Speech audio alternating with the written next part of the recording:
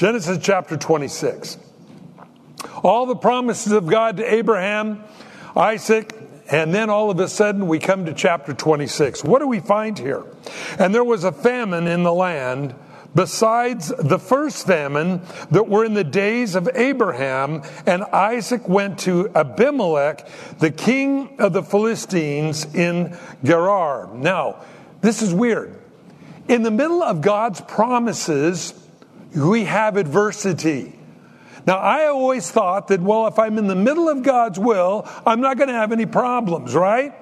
Well, I find just the opposite as I truly study Scripture. We remember Jesus spoke to his disciples, and he said, let's go over to the other side of the lake. And as they go, they're crossing over. The Bible says a Eurocyclodon, a violent storm that came off the Mediterranean, churned the waters up of the Sea of Galilee so that these trained fishermen woke Jesus up and they said, "Alas, Master, we perish." The Bible tells us that these storms are so bad and so fast that it has sunk many ships.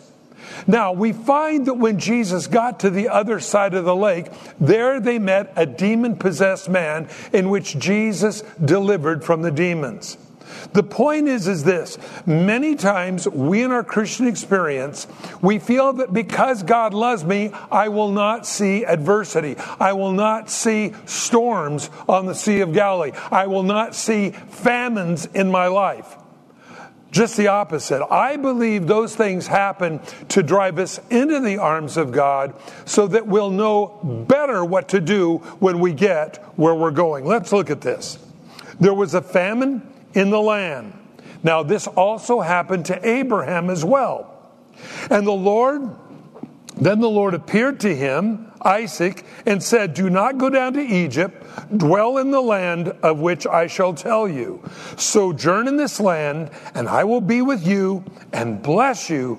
For you and your descendants I will give all these lands, and I will perform the oath which I swore to Abraham your father." God remembers, keeps his word. I like that about God. You know, a lot of times we think that God's forgotten me. I'm a Christian. God, if you love me, why am I going through this? Why am I going through this famine in my life, or going through a time of moving? Now remember, because of the famine, it required Isaac, as well his father Abraham, to move from their comfy, cushy place where they were to a different place. Now remember, God, there's only one of you, okay? And I believe God will go to great extents to move you and me where he wants us to be. And oftentimes he will use adversity to do it. Usually when everything's going my way, things are comfy, things are cushy. God says, "I want you to go." You go, "Thank you very much. I'll stay right here. I like where I'm at. I like the conveniences. Don't bother me."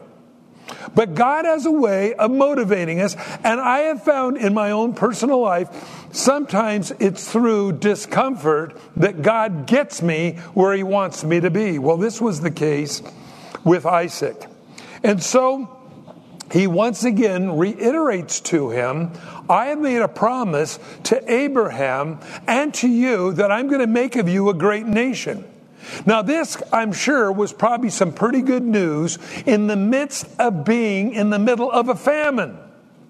Usually in the middle of a famine, usually in the middle of a downturn in an economy, you think, well, God, everything is going down the tubes. There's nothing else here. God says, no, not at all. Though there's a famine, I'm still going to take care of you. Always remember, you as a child of God, God will take care of you. Why? Because he's committed to you as your Father in heaven has committed a again to us, his children. This is why Jesus once again said, when you pray, pray in this manner. Not repeat this mindlessly till it doesn't mean anything anymore. But he says, pray in this manner, our Father which art in heaven. You see, you have a daddy in heaven that loves you, that will supply everything you need. He meters out to you and me the things that will cause us to be where we're supposed to be, disconnect from the things that God doesn't want in our life, and have us be of the most effect. There's only one of you in the world, and you're scarce. So God will move you around to influence as many people as he can for his kingdom. Notice he says, because Abraham obeyed my voice and kept my charge, my commandments, my statutes, and my laws. Isn't that weird? Now, we have been studying the life of Abraham. We find many failures in Abraham's life. We find that he was married to a really hot babe, okay? And because he was married to Sarah, he was always going around telling everybody, she's my sister. Because he was afraid that somebody would say, hey, you're a doll baby, we'll off old man Abraham, and then we can marry you. So he said, from now on, whenever we get around anybody, when they ask who you are, say you're my sister. Now the truth is, she was his half-sister. So you might say he was only half lying. But the point is, he was lying to deceive. And that's where the problem comes in. We find Abraham was anything but a perfect man. But yet, as God used Abraham, God uses you and me, remembering God is greater than the things that we've done wrong. And so that is great comfort to me because, again, sometimes we feel that, God, I have splattered it, I have broke it, I can't fix it. And generally speaking, that's the case. But God is bigger than the things you've done wrong. This is, again, I've shared this so many times, the religions of the world will always in some way tell you how to get right with God. Go burn so many incense sticks. Go recite the church's mantra. Feed the rats. Sell flowers in airports. Wear orange. Wear blue. All these different things to appease God. The good news for us as Christians, the Father has already been appeased by the blood of Jesus Christ on the cross. So there's no appeasement required by you and me. That's good news. In other words, now we're free to be his children.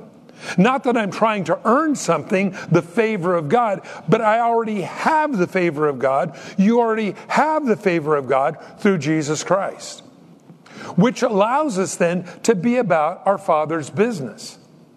The religions of the world are always trying to get their followers to appease God. Again, go say so many Hail Marys. Go feel your rosary beads. Go do this. Go do that. They've got all these directives for you to get right with God. Right now, in Jesus Christ, you are right with God today because of his blood that was shed for you. Isn't that good news? I don't have to earn God's love. He's already given it to me. But here's what makes Christianity different than all the other religions. God can fix the things wrong in your life. All the religions will say in some way in their minds how to get right with God. But only Christianity, the Bible says, is bigger than the things you've done wrong, and God fixes those things. Again, so many people I've talked to in my life saying, well, I'd be a Christian, but I'm afraid I'll fail. First of all, let me tell you something, you will. And as we study the Bible, you're going to see how God continued to use people in spite of their failures because they loved him. Deep down in their soul, in that born-again heart, they love God. You look at King David, you look at all the failures that he did, whether it was the sin with Bathsheba, having her husband killed, and then marrying her after he got her pregnant and didn't tell anybody. You look at all the things. You look at Peter. I'll never deny you, Lord. Before the cock crew 3 times, the Bible says, before the cock crowed twice, Peter had denied the Lord 3 times. The point is this. God still loves you in spite of our failures. This is one of the great things that we find here. God attributed Abraham's faith as righteousness. I like that. In other words, he said, okay, God, I'm going to take you at your word. In spite of my failures, I'm still going to take you at your word because you're good. I'm not, you are. So let your blessings flow. Now that should encourage every single person here today that God's blessing is upon you. Now we're going to talk in just a little bit as we get a little farther into this chapter why that's important. First of all, you need to realize something, whether you like it or not. If you're a Christian, God's favor is upon you. It is not your money. It is not your looks. It is not your education, the friends you hang with, the school, the education you may have achieved. God's blessing is upon you. Here's what's important. You may not always recognize it, but those around you do. Some of you might say, well, I don't have much of a testimony. You may not think that, but people that have known you for many years know there's something different about you now. Absolutely. They know.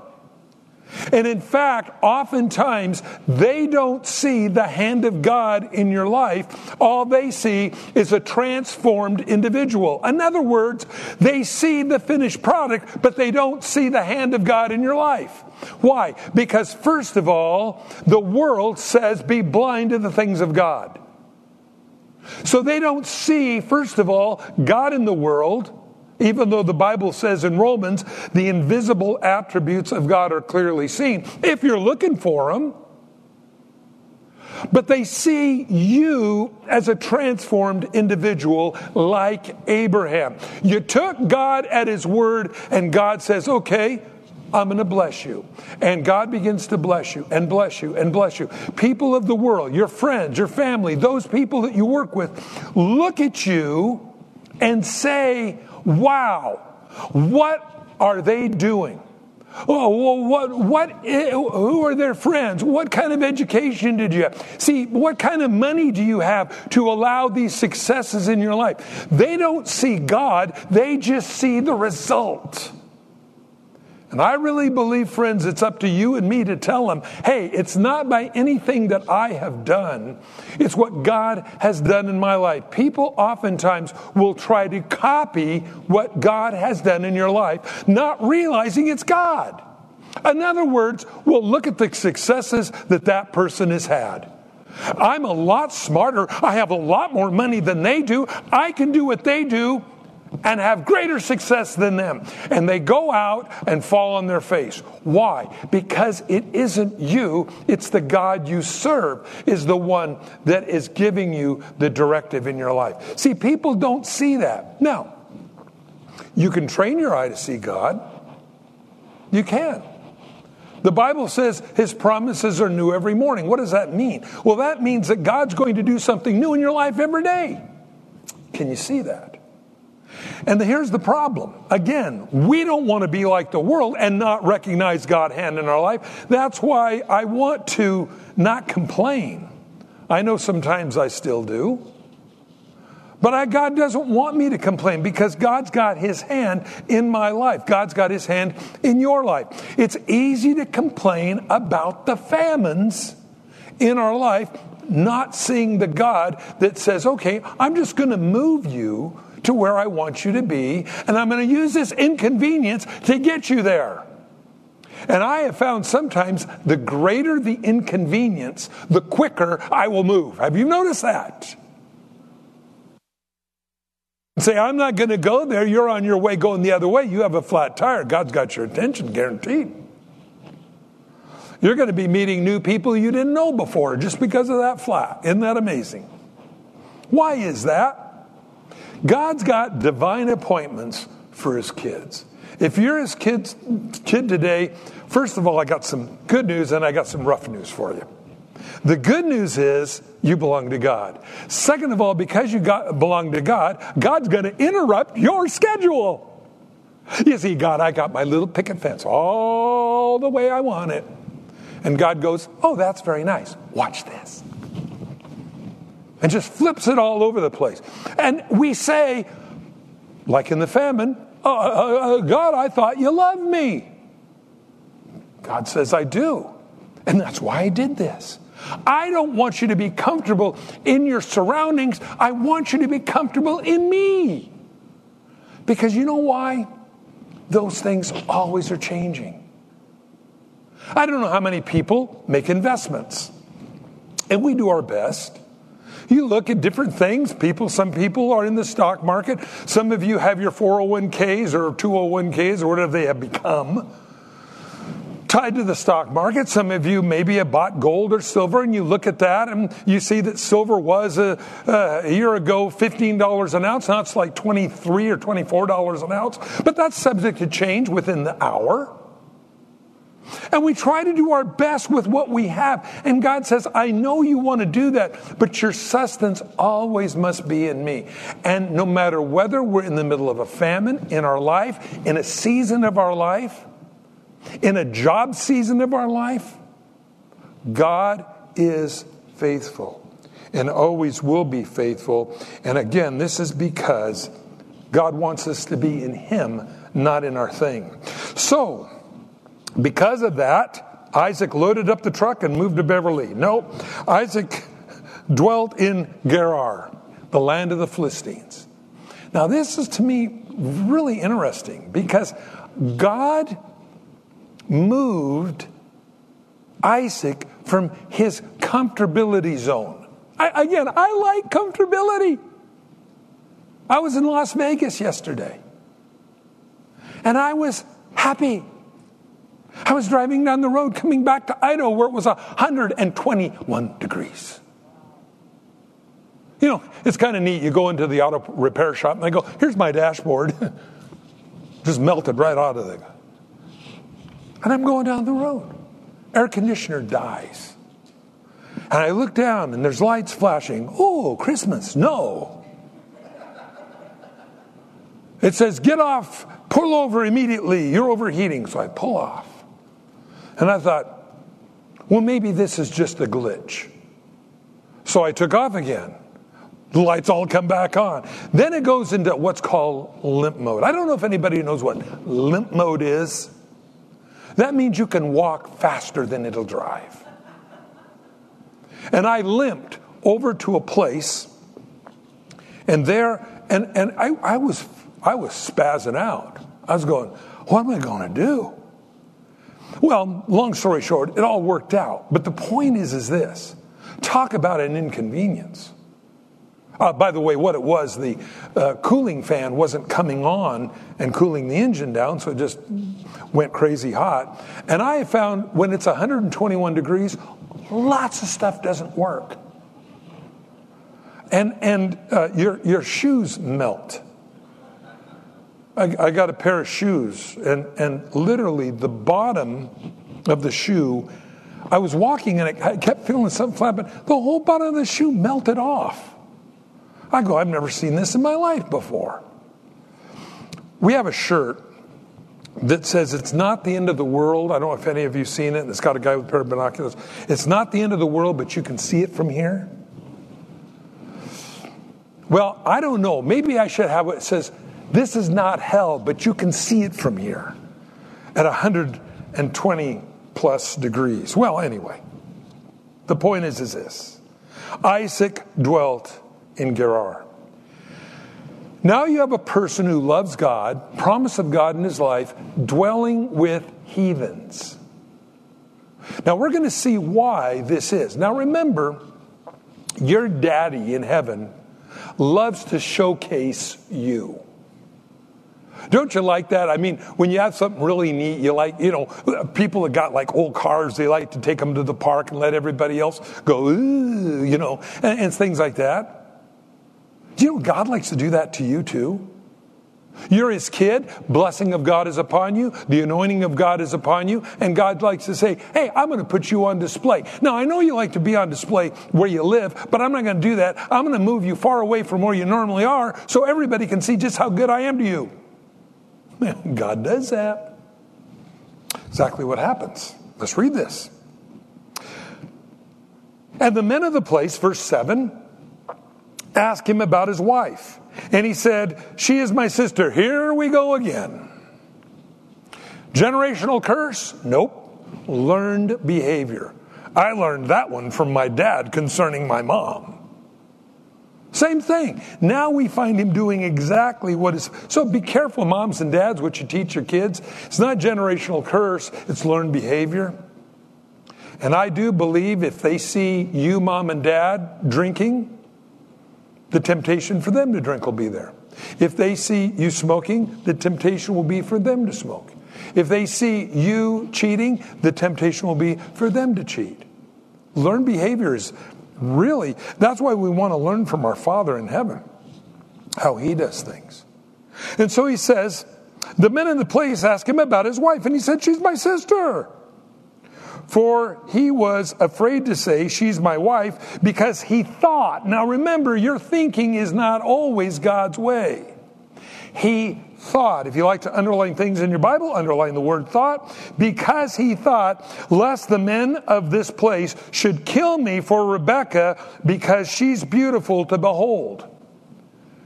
Well, came to pass, when he had been there a long time, that Abimelech, the king of the Philistines, looked through a window and saw, and there was Isaac showing endearment to Rebekah, his wife. He's going, that ain't his sister. They're out there messing around. This ain't right.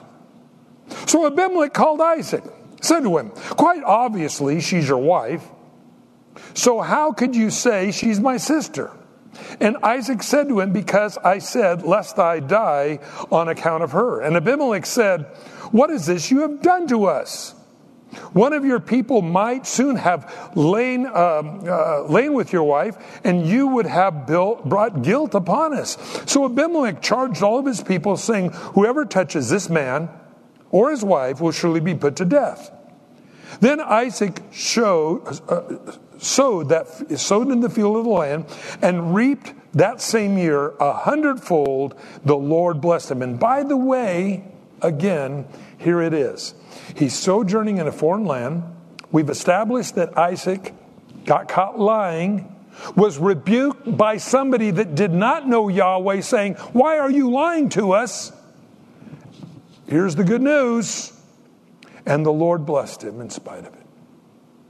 See, friends, I've had people say to me, why was God such a God of wrath and anger and fire and brimstone in the Old Testament? In the New Testament, God is a God of love. I've had people tell me that. And I go, then you're not reading the Bible. Because if you read the Bible, you would realize in spite of Abraham, Isaac being sometimes very contrary to God, being rebuked by the world for their behavior.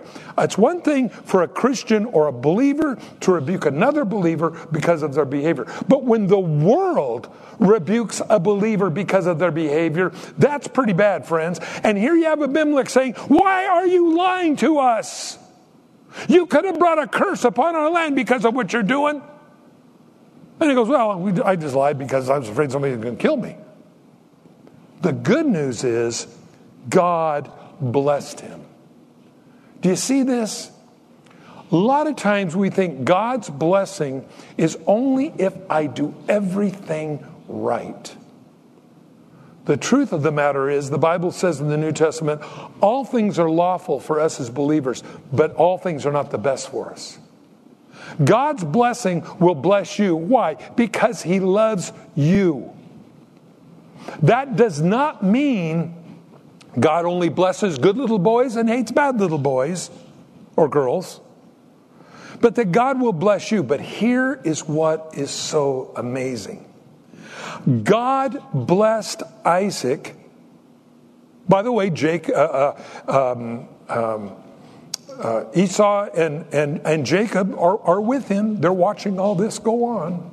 This is all part of watching Dad do all these things. And by the way, it wasn't certainly at this time after he'd had kids.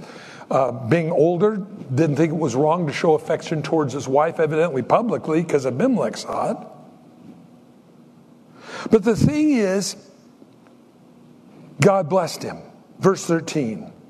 The man began to prosper and continued prospering until he became very prosperous. In other words, he kept getting richer and richer and richer. God's blessing was upon him.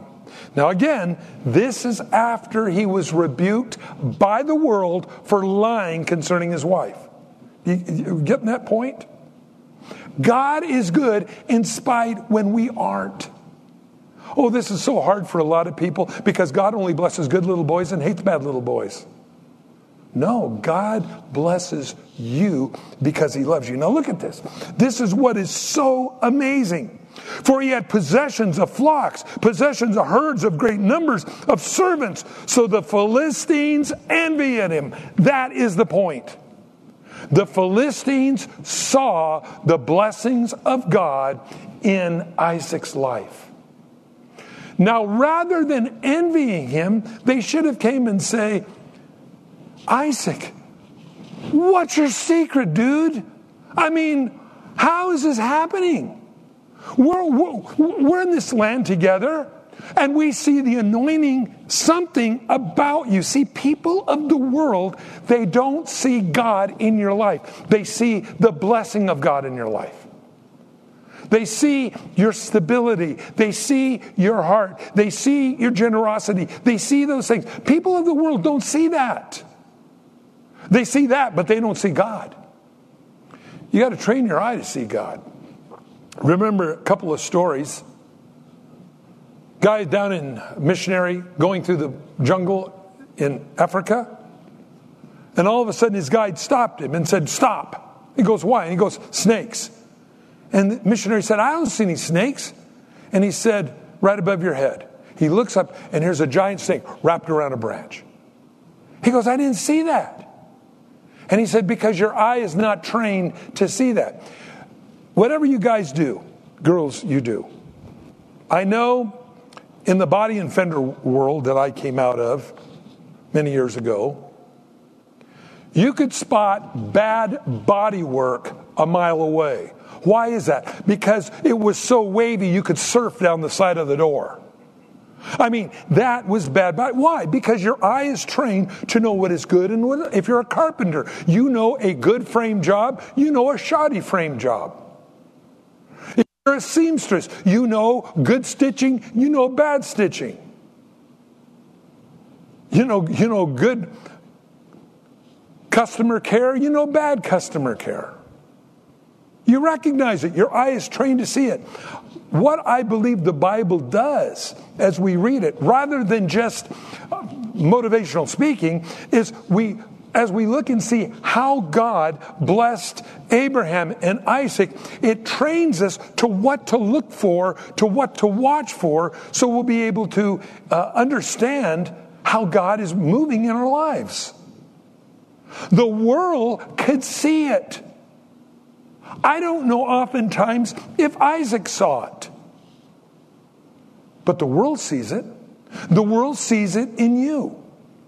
And so to be a good representative of him, I believe in a fallen world, is a testimony of the greatness of God. God moved Isaac from where he was at, his area of comfortability, because of a famine, to a foreign land so everybody could see the greatness of God, God dealing with him. I like that about God. You are his workmanship, the Bible says. You're his poema. You're his poem, if you will, to the world. So he says, now the Philistines envied him. So what do you got to do when you envy somebody? You make life hard for them. So now the Philistines had stopped up all the wells which his father's servants had dug in the days of Abraham his father, and they had filled them with earth. Now, not just earth, but the word here actually means earth and big rocks. You say, well, what's the big deal? They didn't have really high performance steel well drillers in those days. Everything they did by hand. And so you get some of these big boulders, and if you've ever been to Israel and in that area in the Middle East, you see these huge stones. That's what they dumped in the holes. You didn't just get those out easily. They were very difficult. Without wells and without water, there was no life. And so, to frustrate the anointing of God in Isaac's life, the enemy tried to shut off the water or the streams of life in his life. The devil does that. He does that, uses gossip, uses chattering and backbiting, all those kinds of things. And so, Abimelech said to Isaac, "Go away from us, for you are much mightier than we." That gives you a pretty good idea how God had blessed him. Then Isaac departed from there, pitched his tent towards the valley of Gerar, and dwelt there. And Isaac dug again the wells of water which his father had dug in the days of Abraham, for the Philistines had stopped them up. After the death of Abraham, he called them by names which his father had given him. Also Isaac's servants dug in the valley and found wells of water there.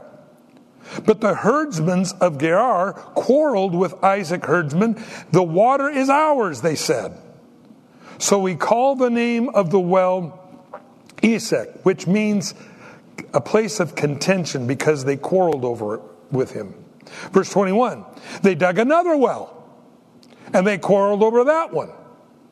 So he called its name Sitnah, which means literally enmity or oppression. And he moved from there. See, God's favor was following wherever he went. And they kept trying to chase the anointing away, but the anointing of God doesn't go away, because it was him that was anointed, not the wells. It was him that was anointed, not the circumstance. Remember that. You are God's blessing. And he moved from there and dug another well. This one they didn't quarrel over it. And its name was Reboth, because from now on the Lord has made room for us, and it will be fruitful in the land. And literally the name of the well is roominess, room for all of us. He went up from there to Beersheba. And the Lord appeared to him that same night and said, "I am the God of your father Abraham, do not fear. For I am with you, I will bless you, multiply your descendants for my Abraham's sake." So he built an altar there on the name of the Lord. He pitched his tent there. Isaac's servants dug a well. And Abimelech came to him from Gerar again with Ahazaz, one of his friends, the Philistine, his protocol, the commander of the army. And Abraham said to him, "Why have you come to me, since you hate me and sent me out of your land?" But they said to him, "We have certainly seen that the Lord is with you." Bang, that's it. That's it. They got it. We have seen that God is with you. We have tried to chase you from every well. We've thrown you out of our land, and you just keep getting bigger and better and bigger and better. We know God's with you. Friends, don't you think that's what God wants to do today? Don't you think that people look at you and try to figure out what's your juju? How does it work? What? You can't lose with the stuff I use. And they're trying to figure out what you're doing. And all we are is just following Jesus. It's the way God works. And they came to him, they recognized the hand of God in his life. "We've seen that the Lord is with you." So we said, "Let there now be an oath between you and us. And let us make a covenant with you that you will do us no harm, since we have not touched you, and since we have not done anything to you but good, and have sent you away in peace. Now you are blessed of the Lord." So he made them a feast, and they ate and drank, and they rose up early in the morning and swore an oath to one another. Isaac sent them away, and they departed from him in peace. And it came to pass that same day that Isaac's servants came to him, told him about a well that they have dug, and we have found water. And literally it was a spring type, and they called it Sebeth. Therefore it's there in the city of Beersheba to this day. Amazing. The very day he makes peace with them, they came and said, hey, we got you another well. Now those days, those are expensive. In fact, they're expensive to dig today, even here. And so here you find this, what God is doing, and God just keeps blessing him. Now, it'd be nice if the story stopped here. Isn't that the way it always is? Next two verses are not so good. And when Esau was 40 years old, he took as wives Judith, the daughter of Beri, the Hittite, and Basemath, the daughter of Elon, the Hittite. And they were a grief in the mind to Isaac and Rebekah. He chose poorly. Now remember, this was one of the things that God spoke to Abraham. Don't take a wife from the Canaanites. Go back to my people. And that's how God brought Rebekah into Isaac's life. Instead, Esau chose the ways of the world. No doubt, probably, notice it says they were a grief to the mind of Isaac and Rebekah. Probably these women brought in very pagan practices into their home. People ask the question, why did the Bible say, Jacob I've loved, Esau I've hated?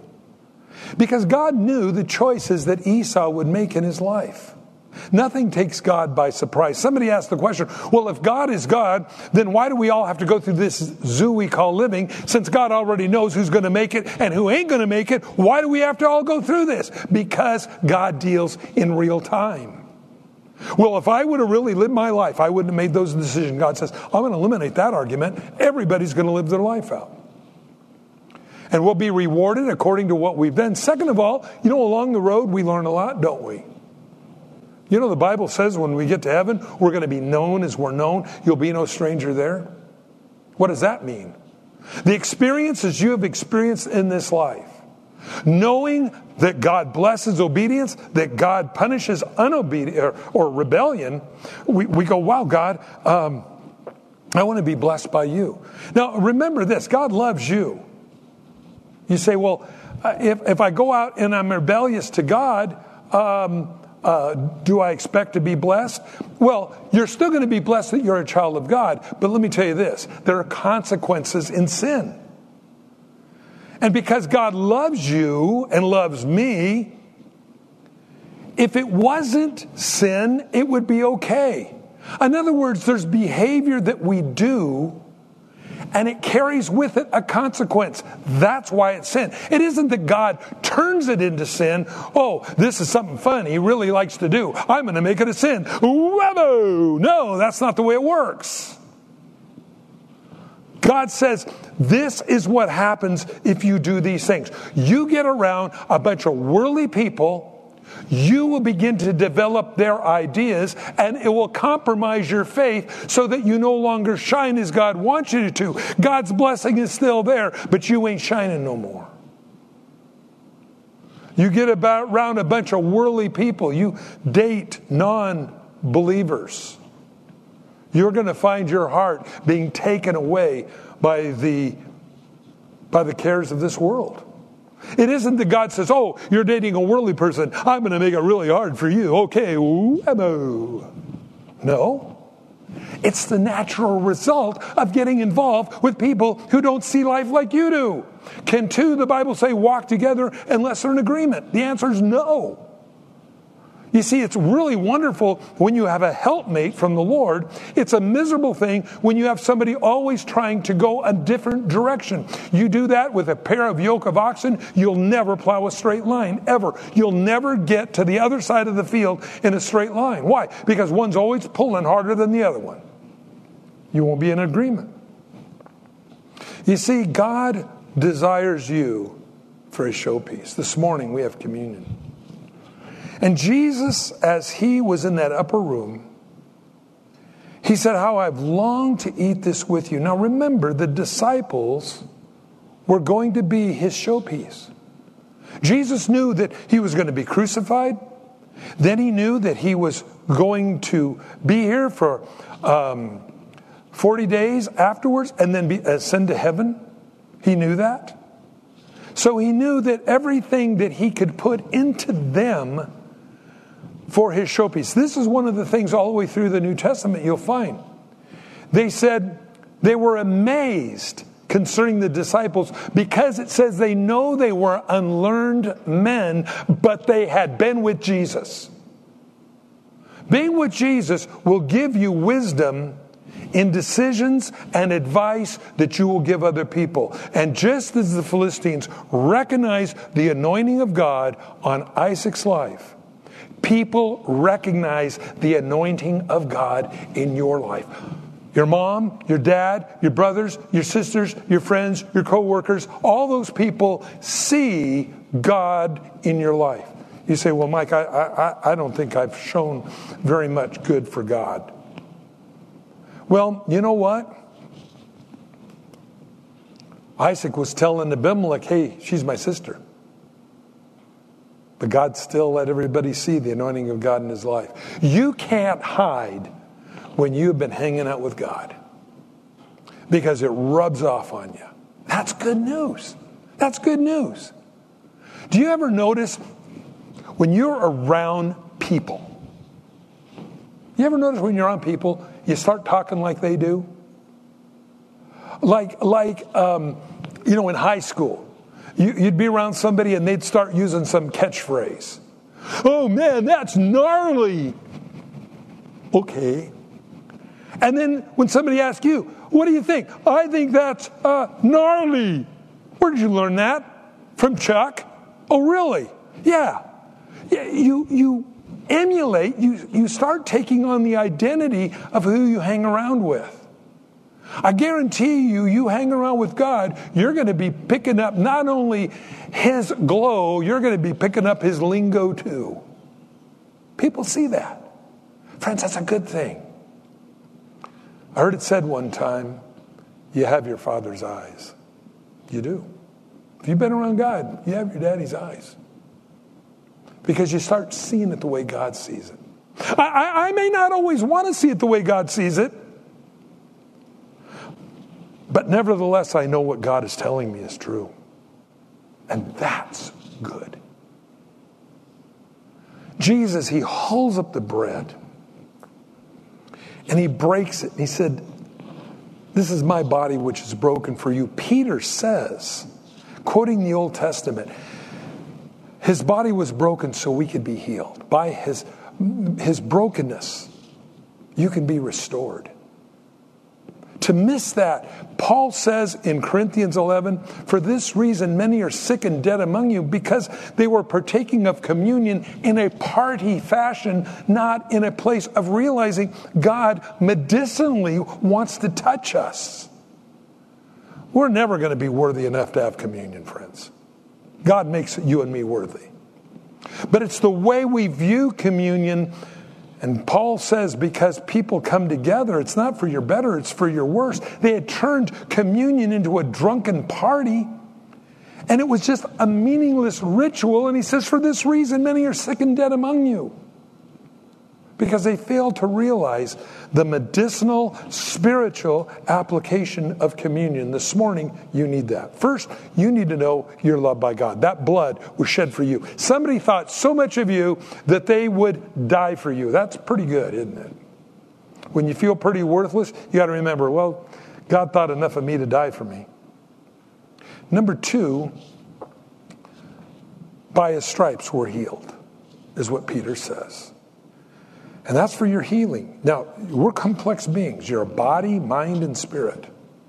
Your body might be working just great, but your thought patterns are pretty sick. You need God's touch in your brain, in your thoughts.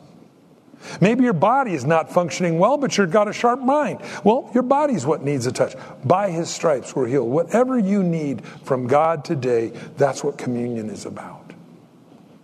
And Jesus said, as often as you do this in remembrance of me. I think it's amazing. This is the way Jesus wanted to be remembered. He wanted to be remembered And while we're remembering him, he heals us. I like that. That's good.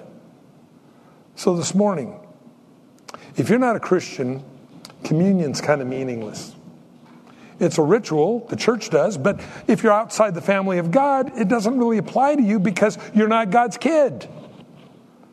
So you need to be God's kid. You need to be that person of showcase where God says, hey, I'm going to put my anointing upon you, and people will see you and ultimately recognize me. Wow, that's pretty good. By the way, the Philistines, they were pagans. But they recognized God in Isaac's life. They recognized God previously in Abraham's life. And God will be recognized in your life by those around you. If you've never accepted Christ as your Savior, you need to get right with God. You're calling the shots and you're going to hell. Sorry. But how about this? Trade something you can't keep for something you can never lose. That's a good deal.